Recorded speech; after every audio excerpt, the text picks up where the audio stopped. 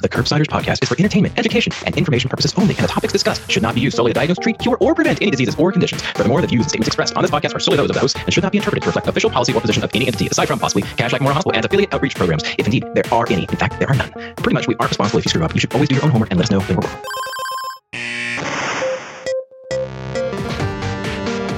And welcome back to Curbsiders. I am not Dr. Matthew Franquato, as you can already tell. I'm Moni Amin, and we're back with another inpatient episode.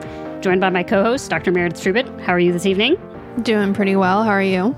You know, I'm pumped, and they're about to find out why. But that's not relevant right now. What is relevant is on tonight's show, we discuss endocrine emergencies, a few that we haven't covered before. So DKA and hypercalcemia are episodes that we've already had. But tonight we do adrenal crisis, mixed edema coma, and thyroid storm with our guest, Dr. Sara Markley Webster. And in just a minute, Meredith's going to tell you a little bit more. But first, will you please remind the good people in the audience what it is we do on this show? Sure, Moni. We are the internal medicine podcast. We use expert interviews to bring you clinical pearls and practice-changing knowledge. And tonight we have a fantastic conversation with our guest, Dr. Markley Webster. She is an endocrinologist at the Atlanta VA and affiliated with Emory University. She's a mom of two small human wild things and one gigantic furry beast, aka her dog, who we talk a little bit about in the episode. Her main interest in trainee education at all levels, and she particularly likes to work with the internal medicine residents to teach the endocrine topics they need to know for the boards, and also the ones they'll need to know for real life, which aren't always the same. She's a shy introvert, but it's excited to be on the podcast. And like Moni talked about, we're going to talk a little bit about thyroid storm and adrenal insufficiency and mixed edema coma. So without further ado, let's get to it. Hey, Sara, thanks for coming on the show. We're going to start with some rapid fire questions. And to start, can you give us your one-liner?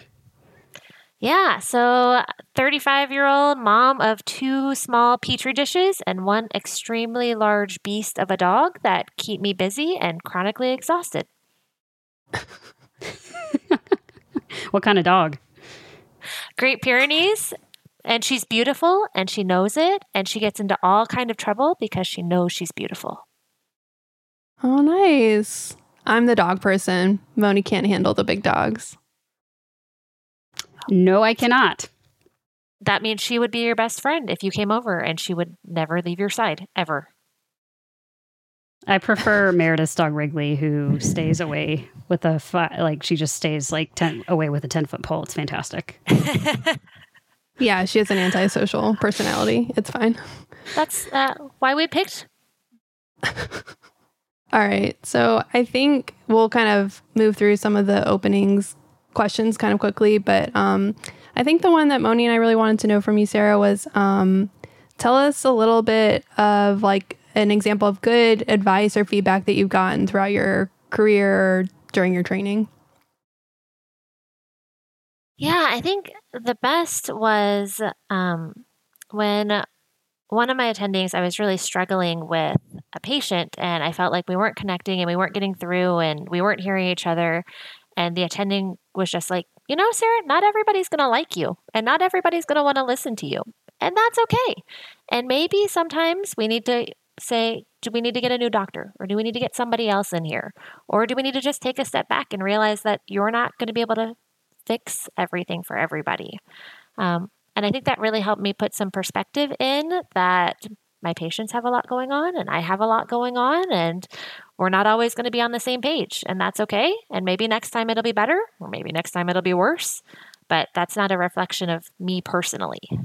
So I think that really helped, because I was always like, what am I doing wrong? Why can't I get across or get through to this person? And so it really helped me take a step back from that.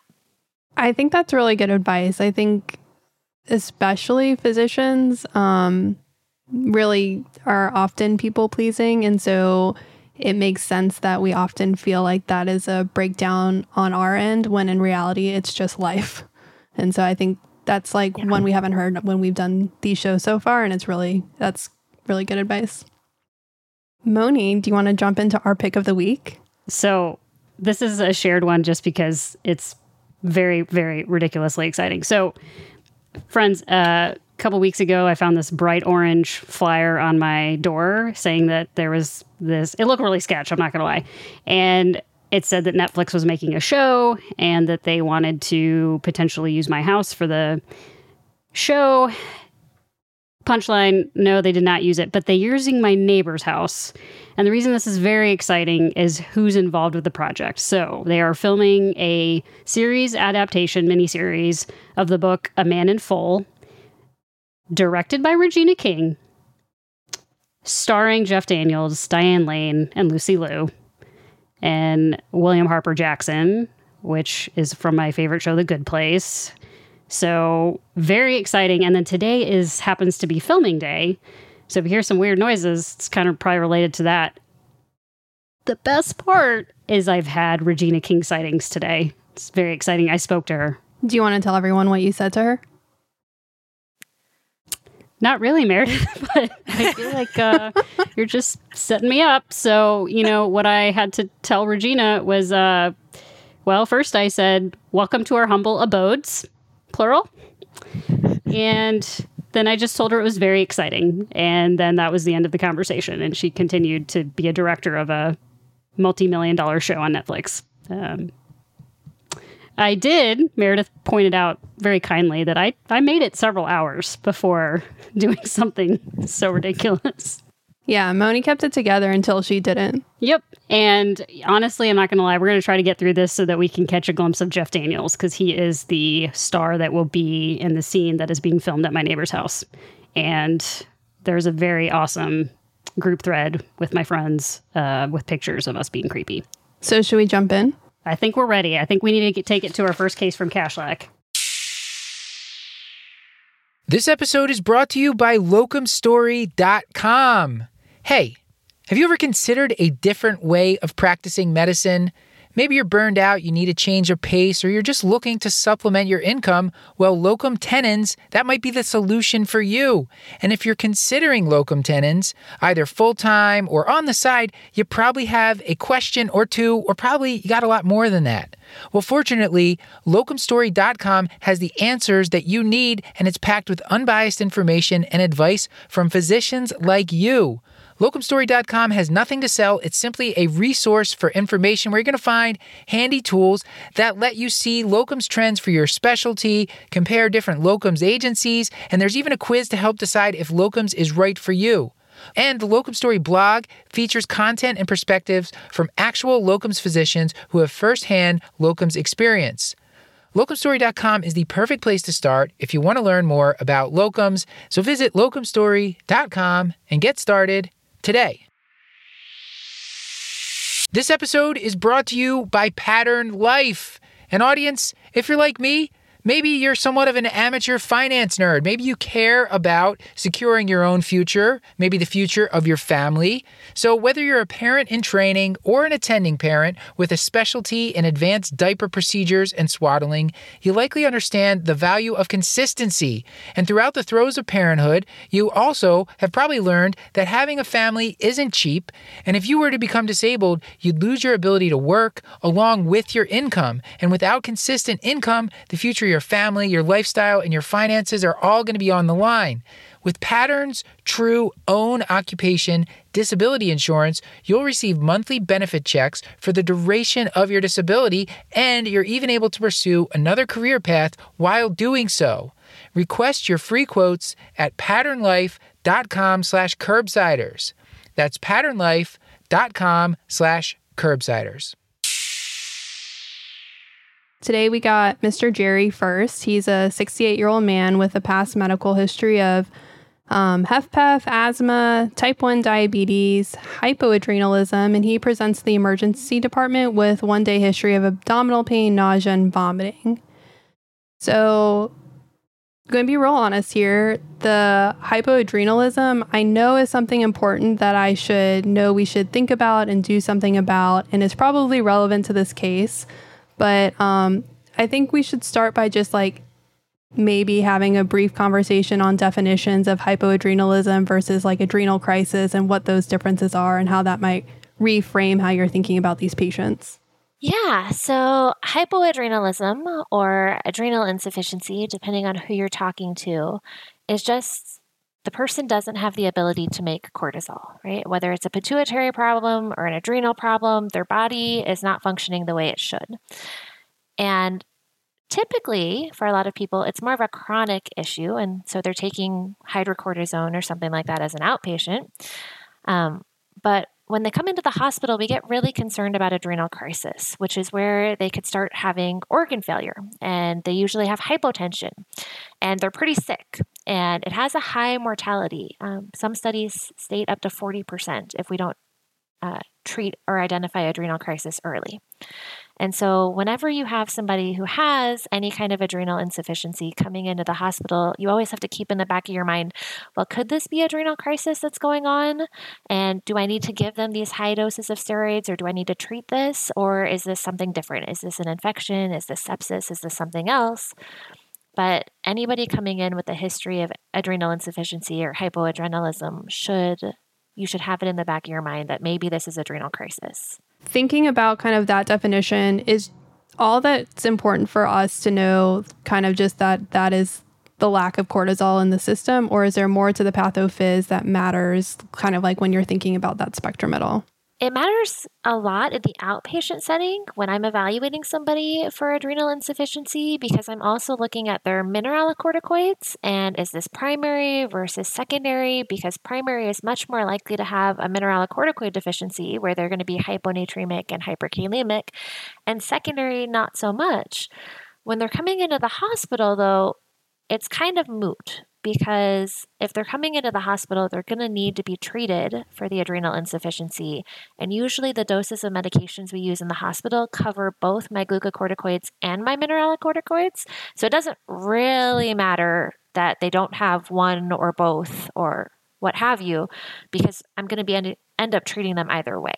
I think that you actually covered a couple of the points that I think we were trying to get to next, but we're going to take it back to Mr. Jerry for a second and kind of hit on the things that you did maybe in a little bit more formal way. So he's on further history, he's worsening fatigue over the last week in conjunction with that nausea, vomiting, and abdominal pain. And his initial vitals are significant for a temp of 38.5, heart rate 95, BP of 95/55, and he's saturating well on room air. His exam is notable for abdominal tenderness, but otherwise reassuring. And his labs are notable for he's mildly hyponatremic, sodium of 130, K of 5.9, calcium 11, glucose 75, and his CBC is notable for a white blood cell count of 10.7. You mentioned previously about, we're thinking about infection, sepsis, adrenal insufficiency, and I guess, in a way, I'm asking the threshold because I know I'm going to be pumping him full of fluids, full of antibiotics, because I'm, just sort of going to cover that base. But, what should my threshold for these high-dose steroids be? Pretty low. So when I have patients with adrenal insufficiency, what I tell them at home is if you have a mild illness, like you have a sore throat, you have a runny nose, something like that, I want you to double up on your dose. And if you have a fever above 38 Celsius, I want you to triple up your dose. And if you have nausea or vomiting where you can't keep down your pills, I want you to come on into the hospital so that I can give you IV hydrocortisone. And so when I have somebody coming into the hospital, that's a pretty big stressor in and of itself, not even including whatever the precipitant is that's bringing them into the hospital, the infection or the lack of glucocorticoids. And so when I have somebody coming into the hospital, I have a low threshold to at least triple their dose. But if I'm seeing things like hypotension, I'm seeing the nausea, I'm seeing vomiting, even though it might be sepsis, maybe they ate some bad chicken or something the other day, I still have a low threshold because the risk of not treating them is so much higher than the risk of giving them that 100 milligrams of IV hydrocortisone. And I really don't want to miss that person who's going to be in adrenal crisis and end up not treating them and have them be in the ICU for a couple of days when they would have had a much faster turnaround if I'd just given them the high-dose steroids. And I think I missed it. How much did you say you usually do? Typically load somebody up. So we'll give them 100 of IV hydrocortisone, and then you can do something like 50 milligrams IV every 6 hours. And depending on the response kind of depends on how long you keep going with this. If they turn it around in a day, well, then I'm going to start tapering fast and we'll go to 50Q8, then 50Q12, and we'll drop it down fast.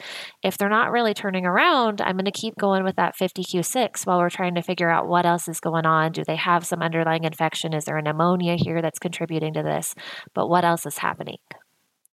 And with doses that high, if I give more than 50 milligrams of hydrocortisone in a day, I'm hitting both their glucocorticoid receptors and their mineralocorticoid receptors. And so this is why we don't have to worry about things like fludrocortisone in the hospital, because I'm typically giving more than that 50 milligrams of hydrocortisone per day.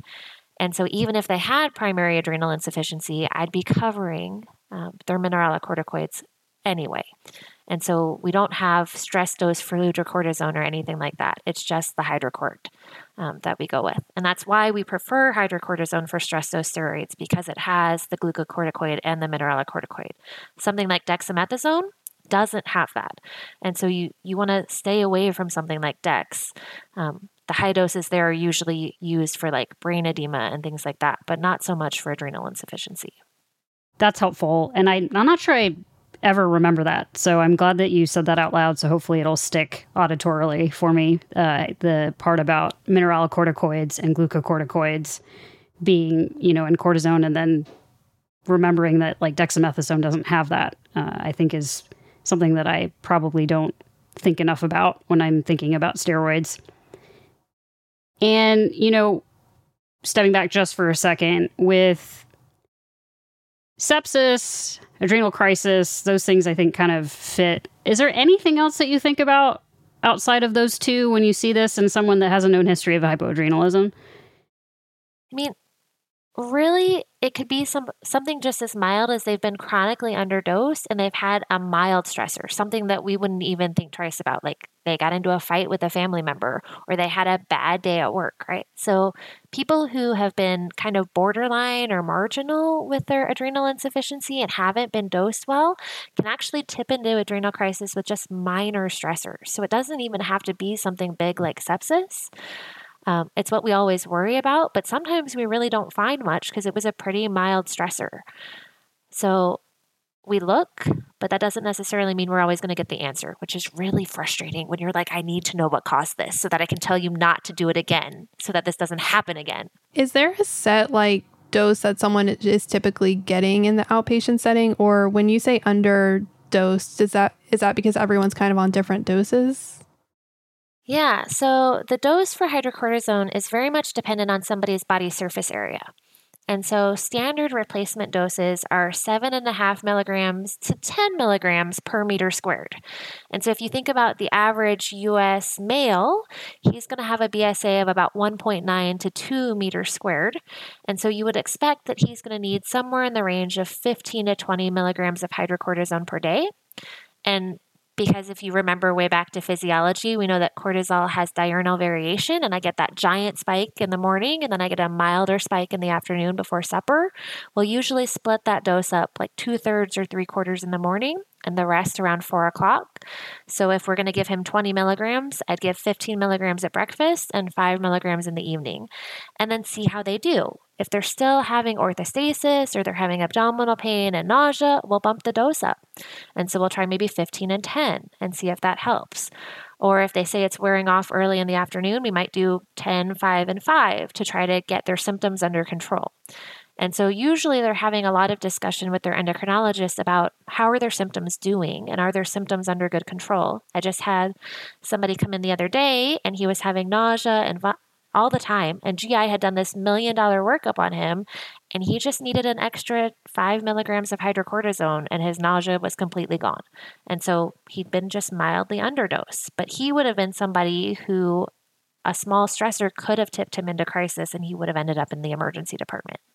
And along those lines about dosing in the outpatient setting, just so that I hear it, is there a need for prophylaxis in the situation of physiologic levels of steroids? I know you're laughing because we hospitalists just cannot seem to remember or keep it straight. So please help. No, I actually really like that question because I was giving a lecture on this the other day and somebody asked me, they go, at what point do you need prophylaxis? And I was like, well, not my doses usually. Like, that's a great question for ID because I'm always getting the steroids down and I don't want you on those high doses. But when you're thinking about prophylaxis, you don't have to do it for the physiologic replacement doses of hydrocortisone. So you're looking at those 15 to 20 milligrams. That's about what your body would make normally. And so that's not immunosuppressing you. But if you get up to higher doses, and so there's really good data that doses above 20 milligrams of prednisone, which 5 milligrams of prednisone is the equivalent of 20 of hydrocort. So we'd be talking about 80 of hydrocort. Doses above 20 milligrams of prednisone for more than 3 weeks are sufficient to immunosuppress you. And that's when you should be looking for PJP prophylaxis. And then glucocorticoid-induced osteoporosis prophylaxis and things like that. But not usually at your physiologic doses for adrenal insufficiency. Now, I'm pretty sure all endocrinologists have those few adrenal insufficiency patients who just make their own hydrocortisone doses and they're on these sky-high doses and we can't convince them to come down, but that shouldn't be the average person with adrenal insufficiency. So now let's go back to Mr. Jerry. And I think the way we framed this case so far was hey, this Mr. Jerry's coming in, he has this history of hypoadrenalism. So kind of how do you deal with that initially? But let's say he doesn't have that known history, but sort of comes in the same way. So still coming in with nausea, vomiting, you're worried that this could be sepsis. Kind of how do you, we talked earlier that the adrenal crisis should kind of always be on your differential for these patients just in case it's happening. But kind of what's your telltale sign? Are there things that you're looking for on their history, physical, or are there specific labs that might point you more into that direction, as you watch their course go? Yeah, so some of it would be history dependent. So if you also said Mr. Jerry had a history of rheumatoid arthritis or sarcoid and had been on prednisone for weeks and had recently tapered off, well, adrenal insufficiency would rise much higher in my differential. But if he's just, like we said, heart failure, asthma, maybe not. Now, the type 1 diabetes puts you in kind of a tricky spot because he has autoimmune disease, and autoimmune diseases tend to flock together. And so it's highly likely that he could also develop an autoimmune adrenalitis that ends up with adrenal insufficiency. So if I have somebody who has autoimmune disease already, and they're coming in nausea, vomiting, hypotensive, hyponatremic, hyperkalemic, you've got to have, could this be a new onset adrenal insufficiency? And this is adrenal crisis, and I need to treat this? So there's some things in the history that I look for that make me think about adrenal insufficiency. But if I'm getting that hypotension, hyponatremia, hyperkalemia, nausea, vomiting, abdominal pain, it's always going to be in the back of our mind, right? Because it's a can't miss diagnosis. And so the question I usually get is, how do I tell the difference? How do I diagnose this? Do I just hand out the steroids and put them on and you figure it out later? Or what do I do here? And so I think that's a little tricky because it really depends on, when you're looking at Mr. Jerry, how sick do you think he is? If you think you can wait an hour before giving steroids, well, go ahead and run a stim test and give him that 250 micrograms of ACTH and get a cortisol 30 and 60 minutes later and see can his adrenals function. It's not a perfect test, but it gives you some idea. But if he's looking pretty sick and you're worried, go ahead and give him the steroids. We can always figure out if he has adrenal insufficiency down the road, and 2 or 3 days of high-dose steroids aren't going to cause him osteoporosis or give him PJP or anything like that. And so we can always come back and figure out if he has adrenal insufficiency. So if it's on your differential and you've got a suspicion, go ahead and treat it, and we can figure out later whether or not he's actually got it. Because it didn't come up earlier with the patient with a known history of hypoadrenalism, I think I might know the answer.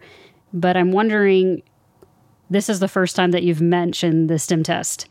So is this something that you don't even need to do in a patient with hypoadrenalism, or just it might be a silly question? Yeah. So typically, in somebody who has a known diagnosis of adrenal insufficiency, somebody's done some amount of workup, right?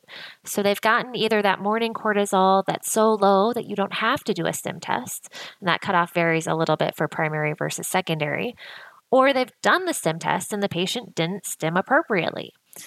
And so somebody with a known diagnosis, we've done that workup, and we've probably challenged that workup a couple of times because all endocrinologists doubt each other and no one believes what somebody else says. And so if I have somebody coming to me and they're like, yeah, I've had adrenal insufficiency for 10 years. Really? Have you? Let's double check that. Maybe you've had recovery. So usually we're doing stim tests not infrequently on them anyways to see if they've had any recovery of their adrenal glands, depending on the cause. So it's mostly if I have a new diagnosis or I think somebody might have been misdiagnosed that I'm going for that stim test. And it doesn't always end up being needed. You can use an 8 a.m. cortisol, and if that 8 a.m. cortisol is really low, you can avoid it sometimes. But for a lot of people, they're not coming in at 8 o'clock in the morning. And so my random cortisol level isn't particularly useful. I can only use it as a rule out test. So that random cortisol above 18 is what the guidelines say. There's some new data that says maybe 14 could be okay. But we say standardly 18 says, yeah, you don't have adrenal insufficiency. You can make cortisol. But if there's anything else, you're kind of stuck doing that stim test. So you might as well just start with the stim test so that you're not wasting time. And I assume that regardless of whether you know that this is adrenal insufficiency or not, the steroid dosing that we talked about before is like the same across the board. Yeah, it's the same across the board. So when in doubt, when you're worried for adrenal crisis, you're going with those high doses of steroids just to cover your bases. And in terms of treatments, are there any other treatments that are like beneficial from like a supportive standpoint that like us as a hospitalist would feel really confident in giving? So like Moni said already, the things that you'd already be doing, right? Lots of fluids. These people tend to end up really volume down. And so you're going to be giving a lot of fluids. You're going to be covering with antibiotics while you try to figure out if they have sepsis. Typically, a lot of the electrolyte abnormalities are going to resolve with the fluids and the glucocorticoids. And so like hypercalcemia is typically just going to go away when you treat the adrenal insufficiency and you give the glucocorticoids and with the fluids. So it's not necessarily something you have to focus in on and be like, oh man, I need to treat this calcium of 11. It's going to get better with the treatment of the adrenal insufficiency. So it's mostly the fluids, the antibiotics, giving the glucocorticoids and trying to figure out what precipitated this. And how fast do you typically see that resolution of their electrolyte abnormalities, like next day, or does it take a few days? It kind of depends on how severe they are. So somebody with a sodium of 130, I expect I'd see pretty rapid recovery in that, maybe in 24 to 36 hours or so. But I expect that I'd see that normalize pretty quick. It also depends on if they've got something else going on, right? So if they've got a pneumonia that precipitated this, well, there might actually be some underlying SIADH from that pneumonia that's contributing to the hyponatremia as well. And so maybe it wouldn't recover quite as fast as I would expect. So a little bit of that depends on what else is going on. But if it's just they were marginally dosed and they had some mild stressor that tipped them over, they usually turn around really fast. Okay. And kind of along those lines, I kind of think about this in terms of discharge because you're probably checking the meds a little bit more as you're discharging the patient. So let's say Mr. Jerry's feeling better and he just wants to leave. Like he just keeps pestering you and he's overall improved. So you kind of mentioned that if they're getting better, you taper pretty quickly. What sort of things are you looking for to be like, okay, they're ready to transition home? And then like, what does that look like?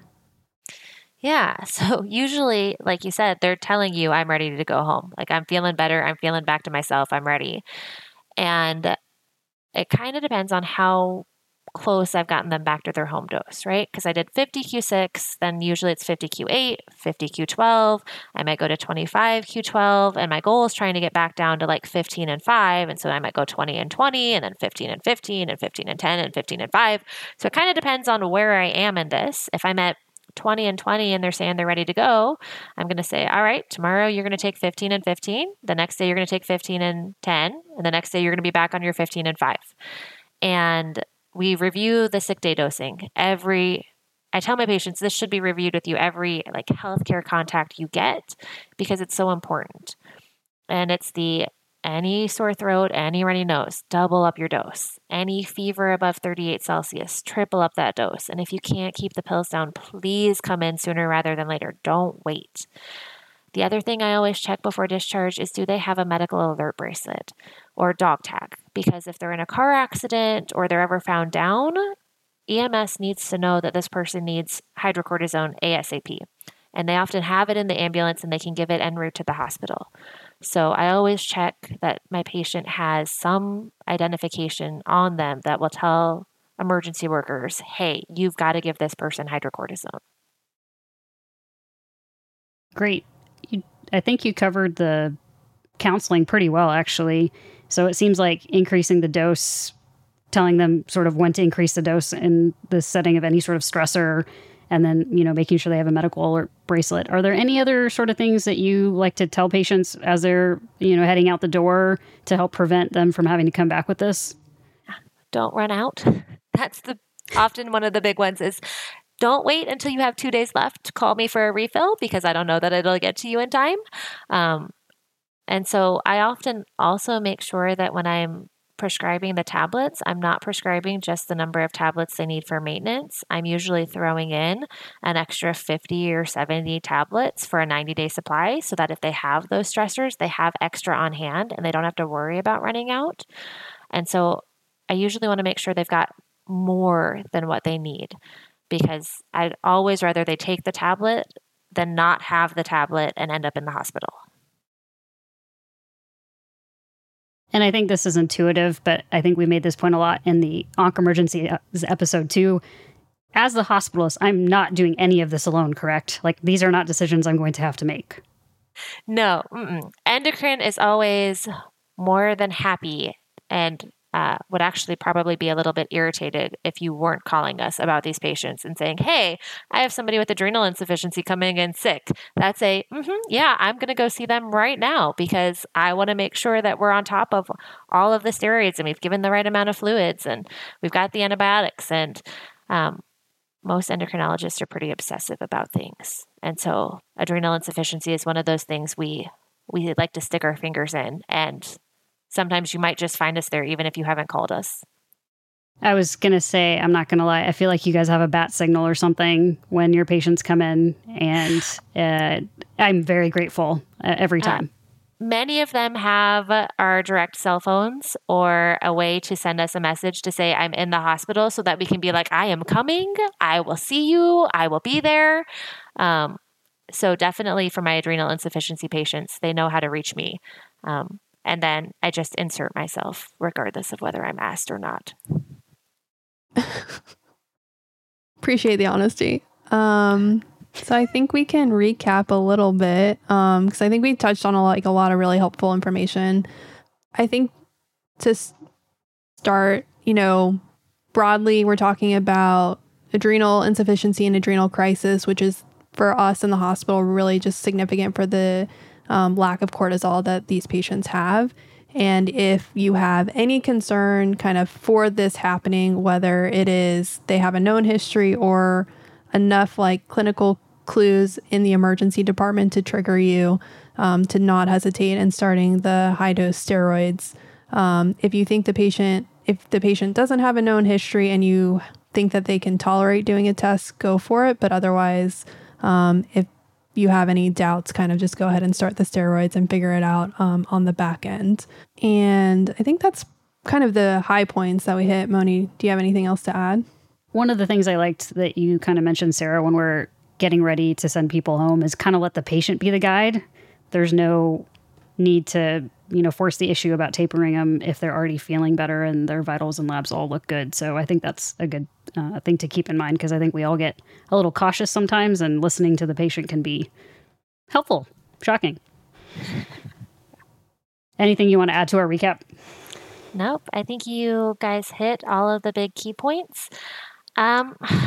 I should mention that there is the option for stress dose steroids that you give continuously, because there's relatively new data that came out that said maybe stress dose steroids, maybe they have a period where their levels still fall below physiology. And so there is an option that you can give continuous hydrocortisone through an IV, and it's 200 milligrams over a 24-hour period, and it's just a stable dose. But none of the hospitals that I've worked at have been able to do that successfully. So it's not something we typically reach for, because pharmacy is usually able to hand out that 100 or 50 of IV hydrocort, no troubles. And the delay in trying to have them figure out how to make the continuous hydrocortisone typically gives me a little bit of the heebie-jeebies. And so I just go for just give the IV 100 right now. And that way I know they've got something. But there is an option to do continuous hydrocortisone if it's available at your institution.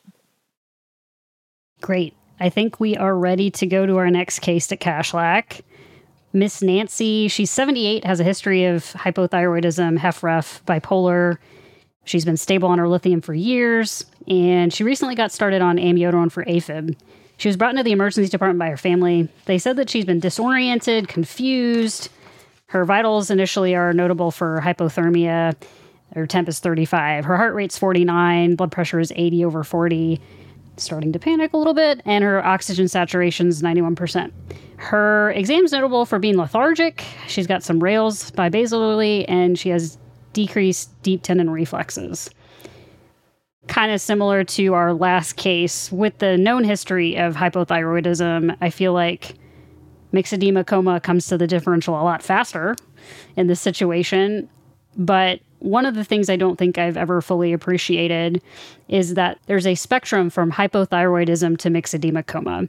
So what kind of helps you distinguish that, and kind of from physical exam and that sort of stuff? Yeah. So not going to lie, I get called not infrequently, and they'll be like, Dr. Markley, this person's TSH is the highest I've ever seen. It is 200. I'm worried about mixed edema coma. And what I usually tell people is, if you saw this patient in your office and you didn't have labs, would you be admitting them to the hospital, or would you be sending them home? Because if you're going to send them home, they don't have mixed edema coma. But if you're looking at putting them in the hospital, well, they very well might. And so that's kind of what my first cut point is. If they look clinically well, this is not mixed edema coma, because mixed edema coma is a clinical diagnosis. It's not a biochemical diagnosis. It's not a lab diagnosis. It's a clinical diagnosis. And so it is, your patient has altered mental status, and you think this could be due to lack of thyroid hormone. And yeah, oftentimes you'll see things like hypothermia and bradycardia and hypoventilation, hyponatremia. You'll have these other triggers that give you support. They also typically happen to be older females in the wintertime. And so you'll kind of have this supporting information that says, yeah, this could very well be mixed edema coma. And at the very least, there's no harm in treating it like it is, because again, like all of the endocrine emergencies, mixed edema coma has a pretty high mortality rate if we don't catch it and treat it. And so if it's crossing the back of your mind, it's worthwhile going down that path to see if it is and treating accordingly. I think the take-home point here is coma is in the name, people. So yes. Yeah. Now, I have also had people tell me, I don't think this person has mixed edema coma because they can talk to me. They're really slow and they're very confused, but they can talk to me. Well, the coma part is really just their mental status is not at baseline. So you can be lethargic, not answering questions well, not comatose, and still have mixed edema coma, but you're altered in some way. But yeah, a lot of them are not really giving you much. Okay. All right. I'll stop being snarky about that. The other piece to hypothyroidism or mixed edema coma that I found to be interesting is, if I recall correctly, we maybe don't have the best understanding of the pathophys of this, or do we? Or maybe I just don't. So, all right, I tell people the thyroid is kind of the gas pedal TSH is the gas pedal of the body, and thyroid hormone is the gas. So you need it in order to maintain regular metabolic functions, to be able to control heart muscle contractions, regular muscle contractions, neuronal conduction, things like that. So if I don't have any, well, nothing runs. And so that's why I get the bradycardia, because I don't have anything stimulating my heart to beat faster. And I get hypothermic because I'm shutting down my basal metabolic rate. I'm not metabolizing things to generate heat. And so some of it makes sense, right? And when I start shutting things down because I don't have enough thyroid hormone to run my body, that's when I start getting that organ failure. And the end organ damage and the organ failure is what I see as the hallmarks of mixed edema coma, right? When I'm having my brain start to fail, that's why I start to get that altered mental status and heading towards coma. So I don't have any gas in my body. Nothing is running, nothing is working, and everything's going to start shutting down. And so I need to fill up the gas tank for this patient again.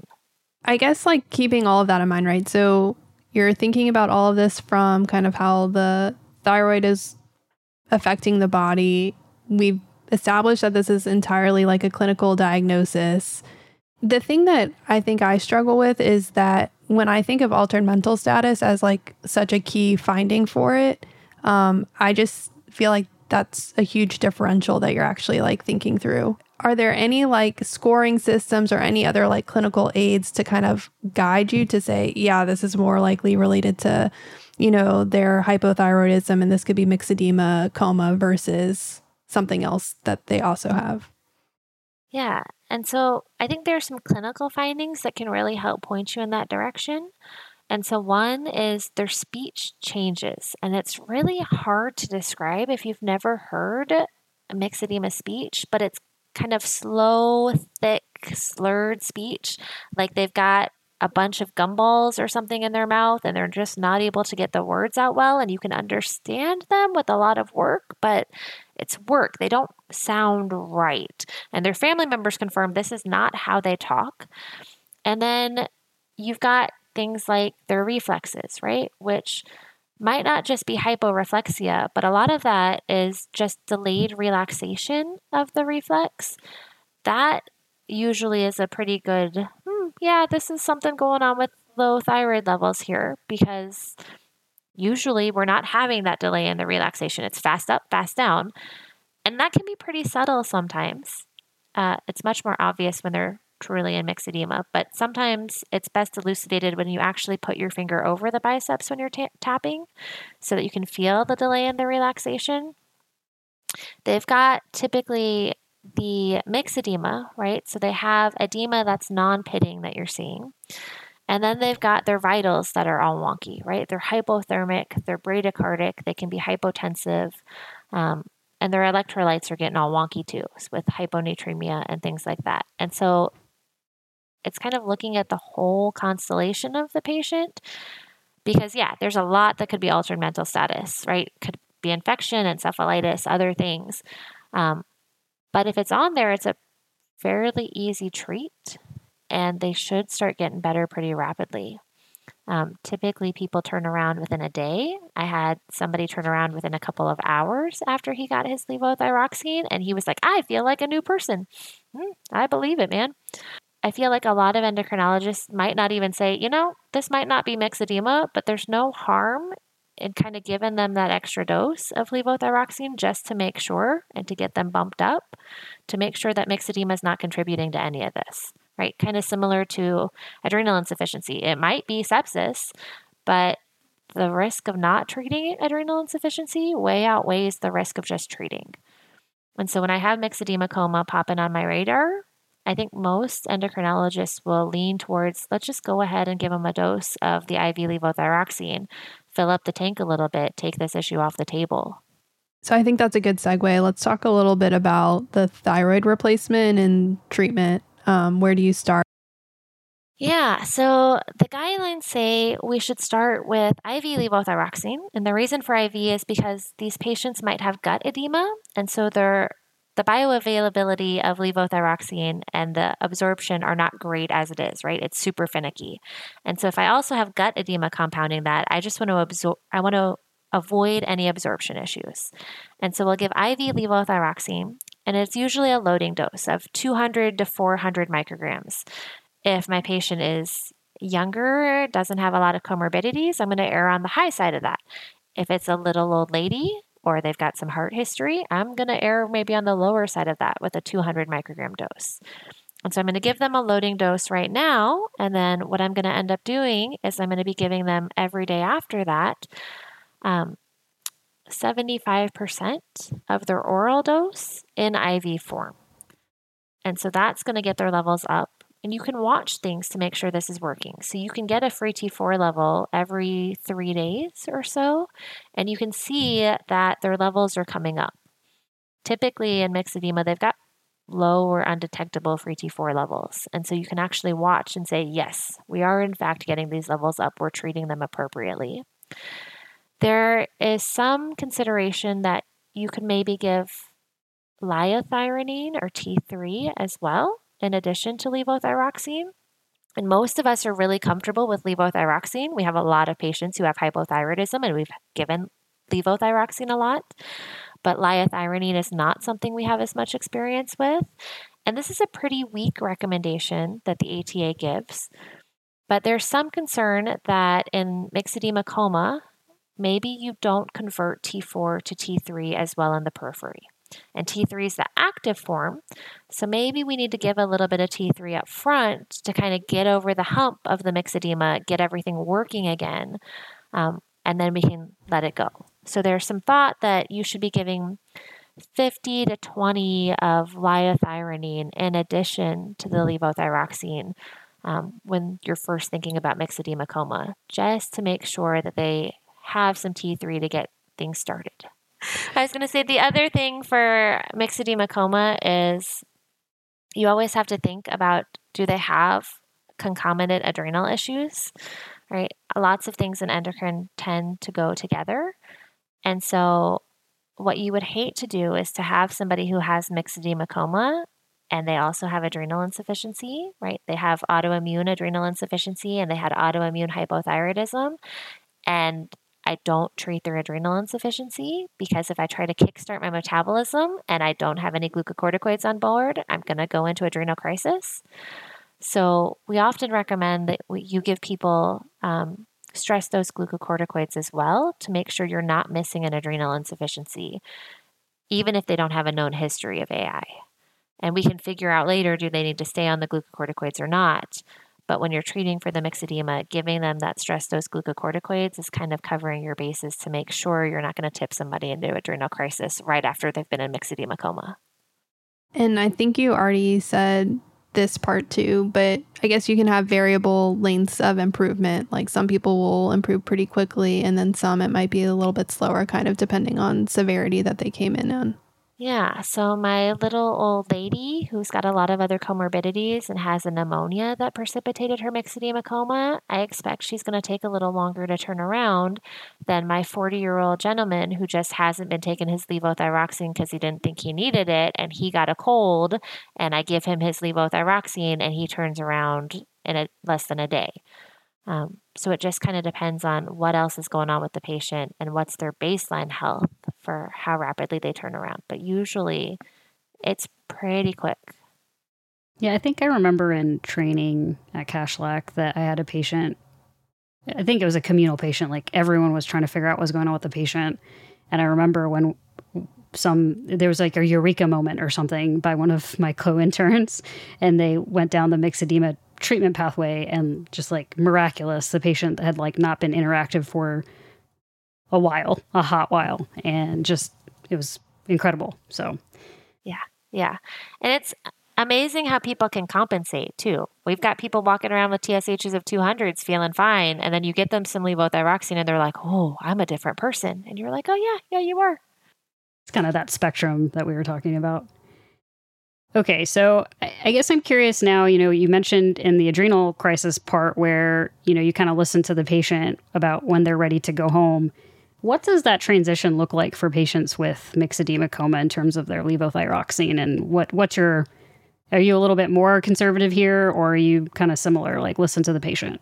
I actually think I'm probably less conservative here than I should be. And when I was a fellow, I would get into some trouble for this because I'd be like, he's talking, he's eating, he looks better. Let's just go to PO. We're good. And my attending would be like, what? No, I don't think so. So I still think it's a lot based on the patient and how the patient is doing, right? If they're talking to you normally, they're feeling better, I don't see any reason to continue with IV levothyroxine, right? If they're not having any edema that you're seeing, it's fine to switch back to PO. The downside to PO in the hospital is timing it is a huge pain, right? Because nursing wants to give all of the medications at the same time, which is typically right around breakfast time, and levothyroxine likes none of those things. And so you're usually timing it to be given at like 4 or 5 in the morning, and then the patient's mad because they're getting woken up at 4 o'clock in the morning to take their levothyroxine, and then they can't fall back asleep. So I don't think there's really a right or wrong answer to how you transition. If it's easiest to keep on the levothyroxine IV, fine. I would say if they've been in the hospital long enough that their free T4 levels have normalized, you definitely don't need to be on the IV anymore. But it is easier from a nursing and patient perspective to give the IV because you don't have to worry about the absorption that you have to worry about with the oral. And in addition to telling them that you'll be seeing them in clinic, what other anticipatory guidance do you give them in terms of avoiding it or, all those sorts of things? Yeah, so it's mostly, again, take your levothyroxine, right? And one of the weird things about levothyroxine that doesn't hold true for a lot of our other medicines is if you miss a dose, you can double up the next day. It's all about the number of tablets per week because the half-life is so long. And in fact, if you're really poorly adherent with this medicine, I can have you walk into my clinic every Monday and do directly observed therapy of levothyroxine. And I will hand you all 7 tablets and you will take them in front of me. And then I will get your TSH levels and show you that it really is just that you're not able to take the medication correctly. So it's a lot of just take the medication. And if you missed it, you forgot it, double up your dose. And I do have some people who take the medicine all on Saturday. And they give me a little bit of palpitations because if they ever forget to take it on Saturday, they're going to be in much bigger trouble than if they miss one dose, which is why we tell people to take it every day.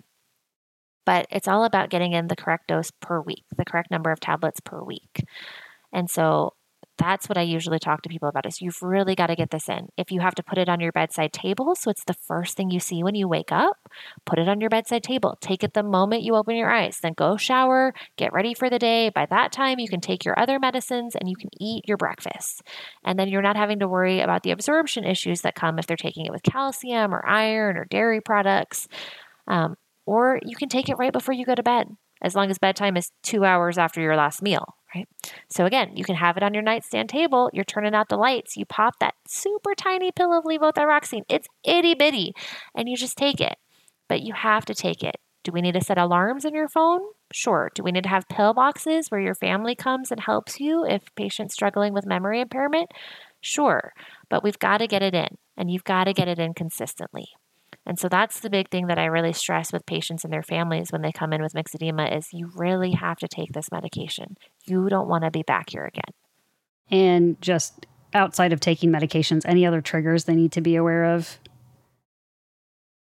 That's typically the big thing is they haven't been taking it or they've been marginally adherent with it. And again, they're kind of on that cusp of they're able to hang in, they're compensating just barely, but any small thing tips them over. So the biggest thing is just getting the medicine in and making sure that they're following up to make sure their doses are correct. Because we definitely have people who are taking the same dose they were taking 10 years ago. And you're like, that's not anywhere close to the right dose for you anymore. You've gained 100 pounds. We need to fix this. Okay. I think we've covered a lot of ground here. So I think it's probably we're due for another recap for this section.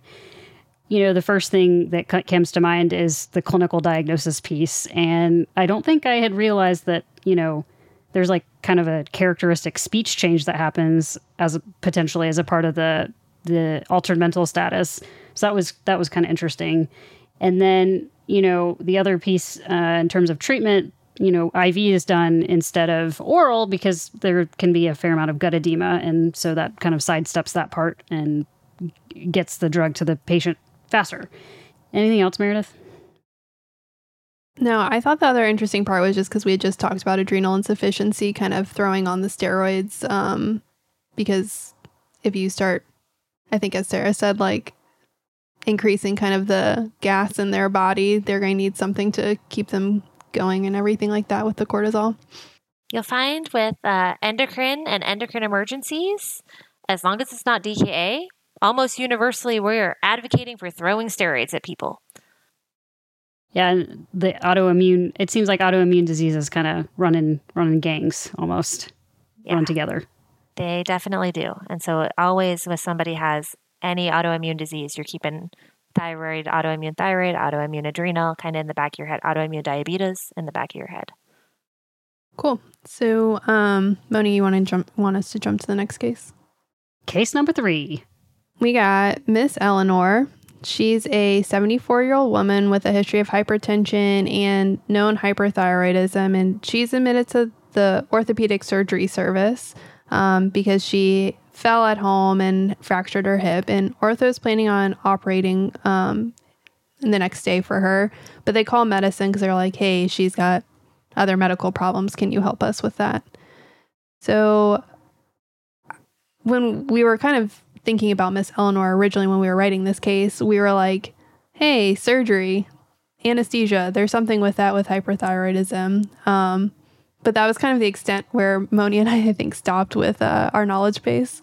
So can we talk through kind of what are like potential triggers we should think about for thyroid storm in patients with hyperthyroidism?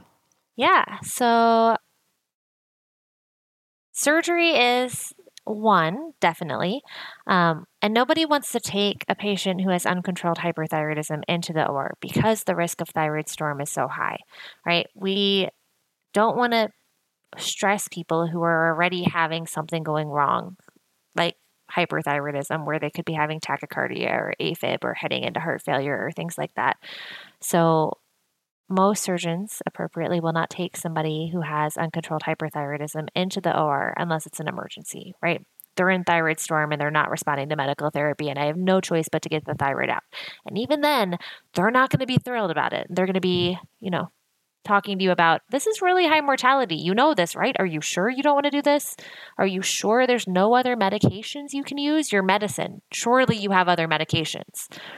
And so most surgeons and anesthesiologists are really cognizant of, yeah, you have a history of thyroid disease or you're on methimazole. We want to make sure you're doing really well and that everything is stable before we take you anywhere close to an OR. But again, just like adrenal insufficiency or myxedema, it's any kind of stressor, right? These people are kind of teetering on the edge, getting by just barely, and any kind of stressor or insult is could tip them over into storm. And again, storm, like myxedema coma and adrenal crisis, has really high mortality. And so we'd like to avoid that if possible. I'm assuming, you can correct this if this is going to be completely wrong, but in the way we were just talking about myxedema coma, hypothyroidism, essentially don't have enough like thyroid hormone, like thyroid storm is going to be kind of the exact opposite, I presume. Yeah, you're going 75 in a 30 mile per hour zone. And so everything's going too fast, right? You're tachycardic, maybe AFib, you're diaphoretic, you're hyperthermic, you may be hypertensive. And so everything is just going too fast. Your GI tract is going too fast. You're having diarrhea. You're losing weight, even though you have a ravenous appetite and you're eating everything in sight. And so, right, that's hyperthyroidism. And then the thyroid storm is where you've been going so fast for so long, everything starts to give out, right? So I'm getting my end organ damage. I'm getting liver failure. I'm getting heart failure. I have AFib with RVR. And so I'm starting to have my end organ dysfunction that is signifying that this is a much bigger issue now. And I need to treat this rapidly. I don't have time to wait anymore. So we were astute. We realized that this is a potential issue, this patient going into surgery. So what do we do to get on top of it before anything bad happens? Yeah. So ideally, we're going to have some time and we're going to delay the surgery if we can. Maybe not for this lady with a hip fracture. We probably can't delay this for a very long time.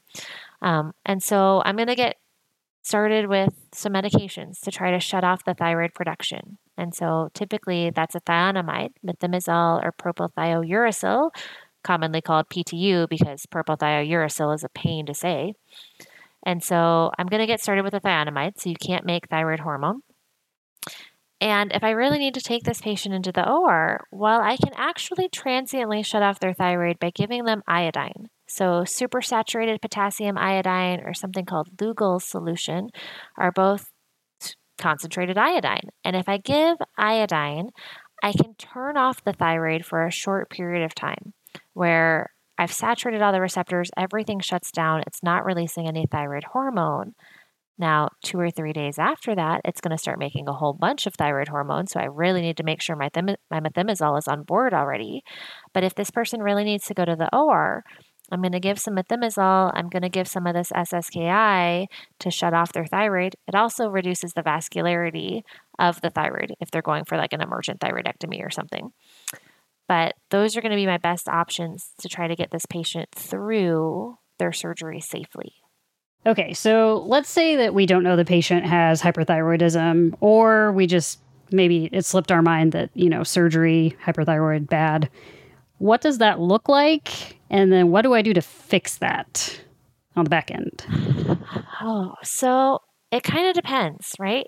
This patient may fly through really well, right? If it's a young Graves patient, not Miss Eleanor, who's 74 with a hip fracture, but if it's a young Graves patient, they might come through surgery just fine.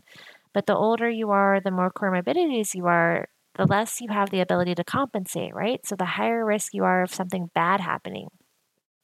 And so there's not a great way to predict who, if they're going into surgery, is going to end up in thyroid storm. And I am not ever in the OR, so I have never seen this happen. But in talking to some of my ear, nose, and throat colleagues, they've said, the surgery will be going fine, and then all of a sudden the patient is crashing. And it can happen early in the surgery within the first 30 minutes, or it can happen towards the end when they're getting ready to close up and they thought everything was fine. And so the ENT surgeon I was talking to said hyperthyroidism is one of the things that scares her the most because she doesn't have any way to predict, is this patient going to do fine or is this patient not going to do fine?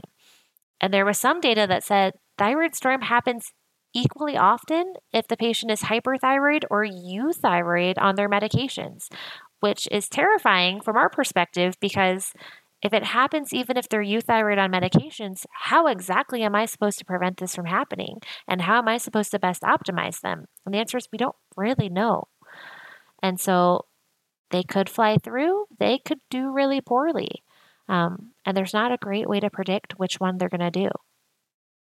We've kind of talked a little bit about, treatment on the back end in a situation where a patient has had thyroid storm. And I think this is a running theme, and you kind of addressed it in the last case, but can we talk again about steroids? I don't think I've ever talked about steroids so much, to be honest. Yeah, I always find it a little bit ironic for somebody who is always trying to get people off of steroids, how much I talk about how we need to put them on for some people. So, all right, so we're talking about our patient has had this terribleness happen in the OR. They've gone into storm. They're having the signs of end organ damage. They're not doing well. We're giving them medications. And we talked about methimazole and SSKI before to try to minimize risk. But after, when we've kind of hit the fan, and we're doing more often PTU now. And so I'm going to give PTU. I'm going to keep going with my iodine. And then I do have to give my glucocorticoids again. And again, we're going with my stress dosing glucocorticoids, saying, again, storm, hyperthyroidism, autoimmune disease, most commonly for many people, Graves' disease. And so I'm worried that there could be a component of adrenal insufficiency going on here.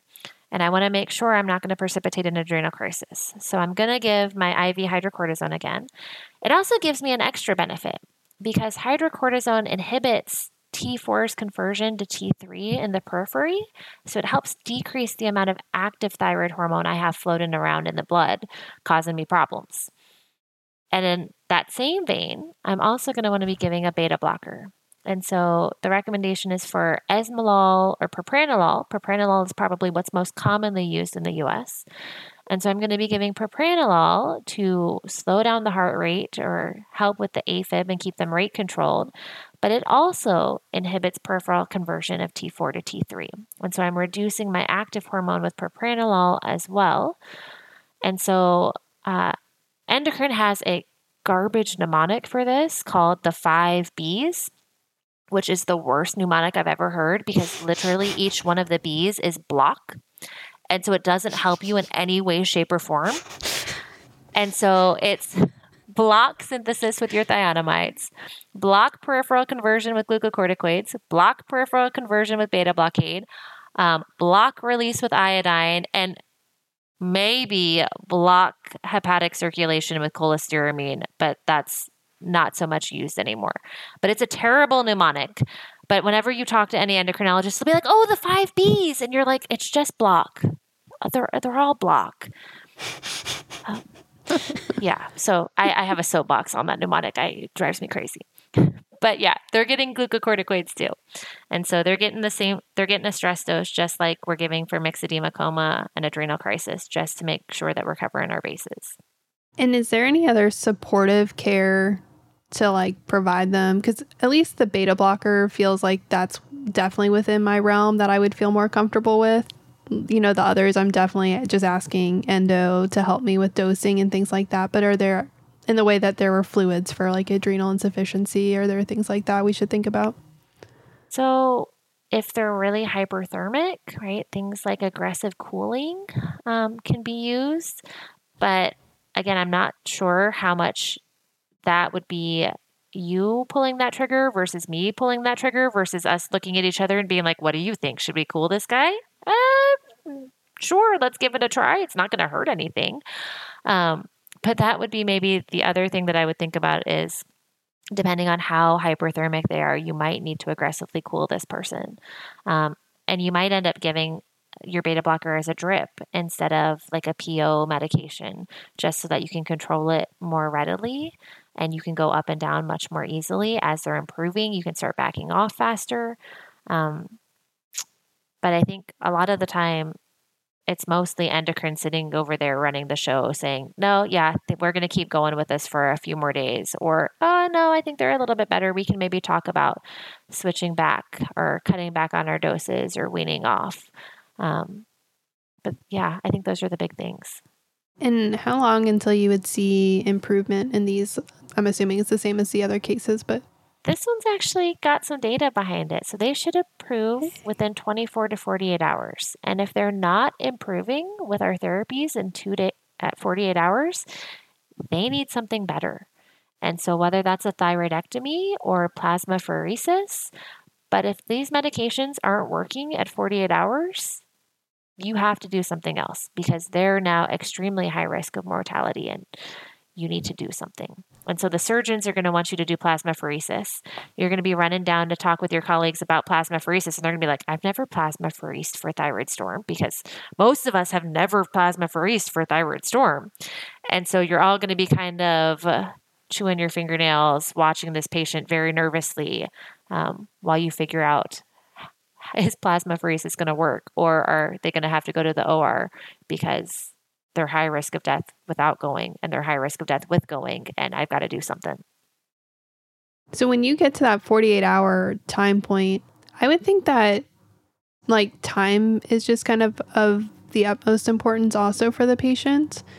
And so, and often when I think of plasmapheresis, I think of that as just usually like a little bit more logistics have to go into it than how I think of maybe the patient going to the OR. And so does that play into the decision at all? Honestly, this has not been a point that I've had to get to. Usually if I'm hitting that 24-hour mark and I'm thinking about something, I've already got my ENT surgeon that I've talked to, and I've already gone down and talked with my nephrologist who's going to be doing my plasmapheresis for me. And we've all kind of sat there and been like, not me, not me, not me, because nobody wants to do any of these things because they're scary and really high risk.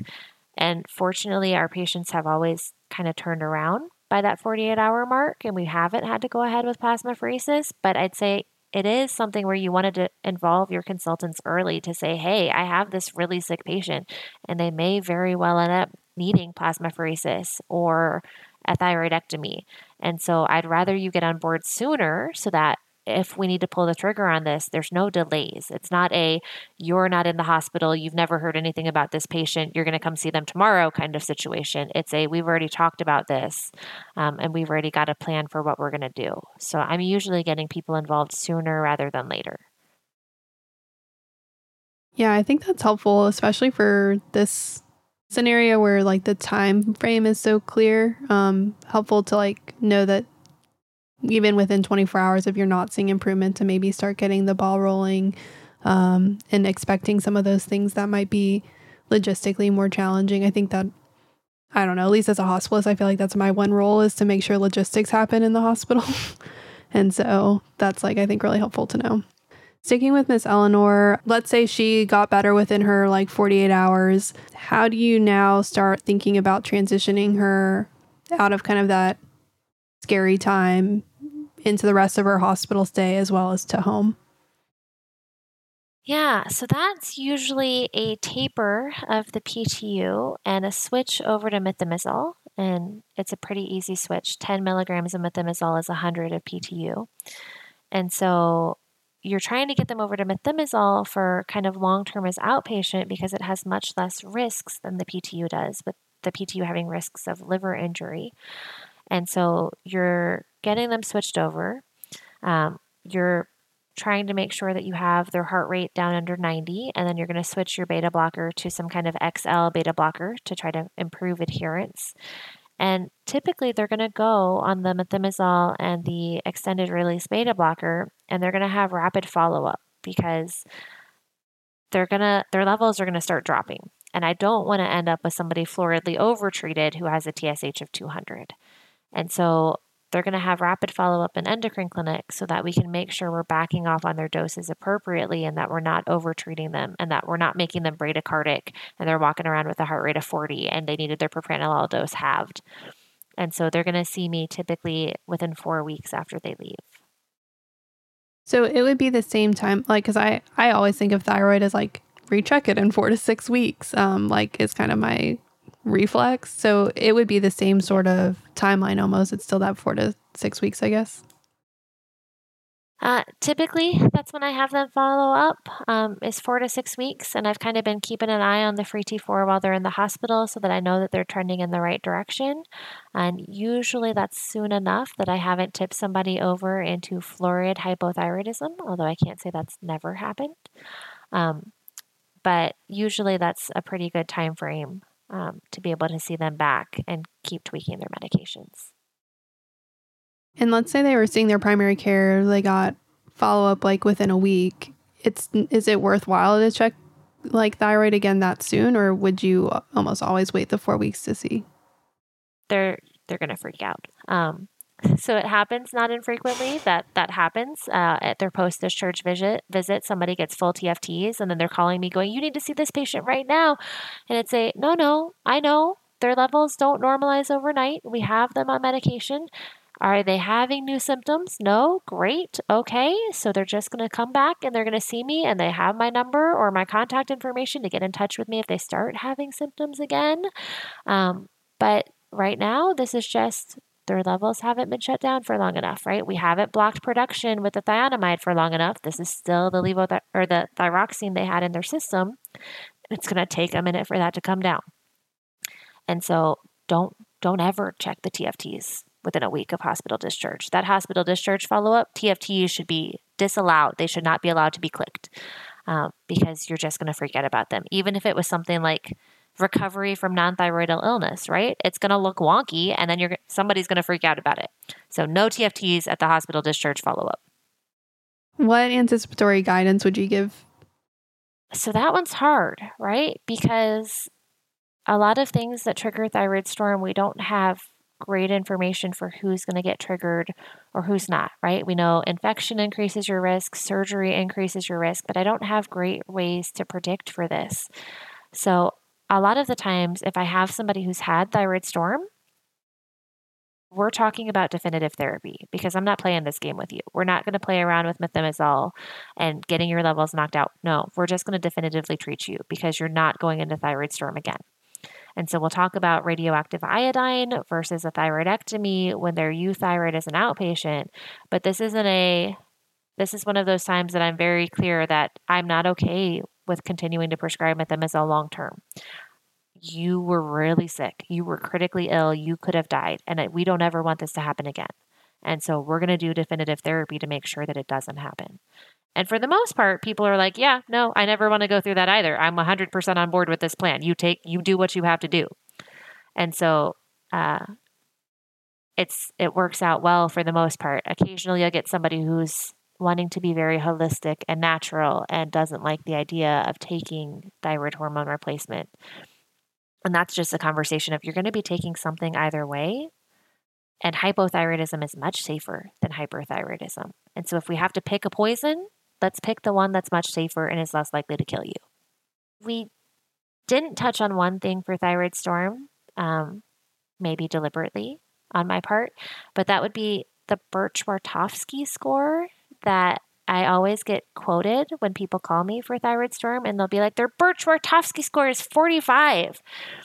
And this is a scoring system that just gives you points for different signs of thyroid storm. So like tachycardia and hyperthermia and altered mental status, AFib, any nausea or vomiting or abdominal pain. And I tell people I meet criteria for thyroid storm when I walk up 2 flights of stairs at the hospital. And so it's not specific. It doesn't tell you that, yes, this is 100% thyroid storm. It tells you this could maybe be a thyroid storm. And so it's not something to hang your hat on in the diagnosis. So it's good for helping you think about the end organ damage that you're looking for with thyroid storm. But just because they have those things does not mean that they're in storm, right?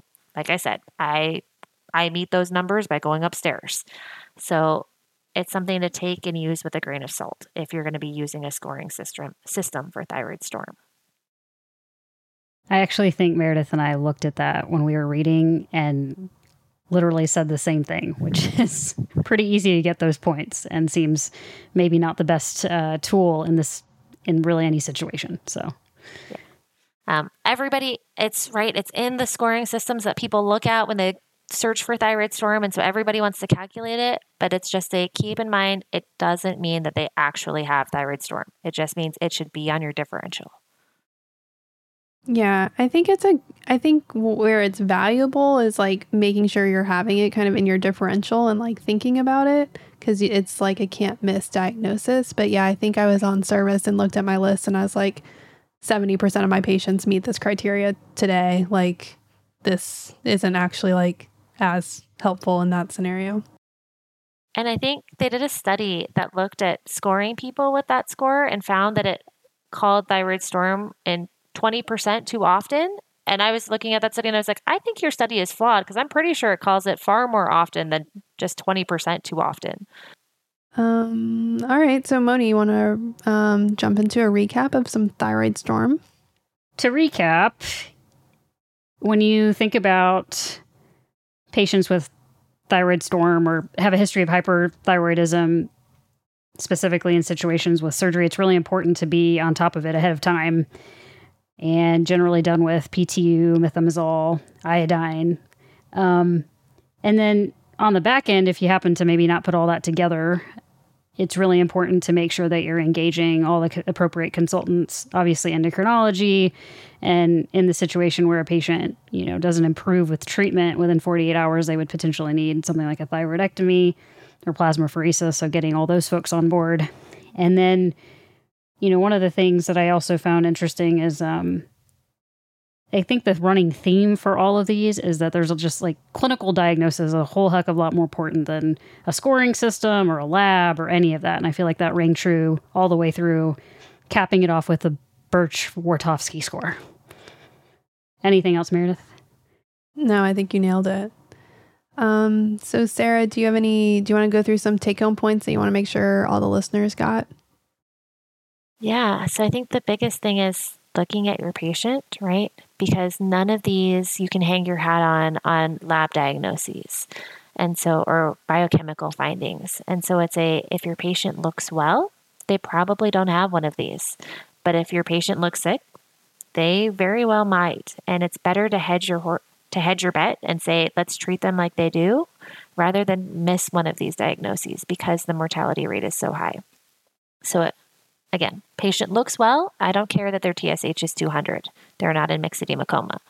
But you could have somebody who went into myxedema coma with a TSH that's pretty close to the normal, right? It just depends on their ability to compensate and what other comorbidities they have. And so it really depends on how your patient looks. But if these are running through your brain, it's always safer to treat than not.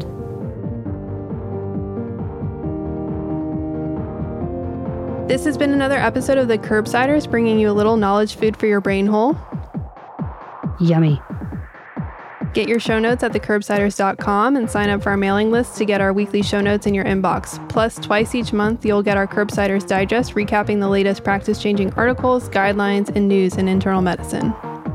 We're committed to high-value, practice-changing knowledge, and to do that, we need your feedback. So please subscribe, rate, and review the show on Apple Podcasts or Spotify, or email us at askcurbsiders@gmail.com.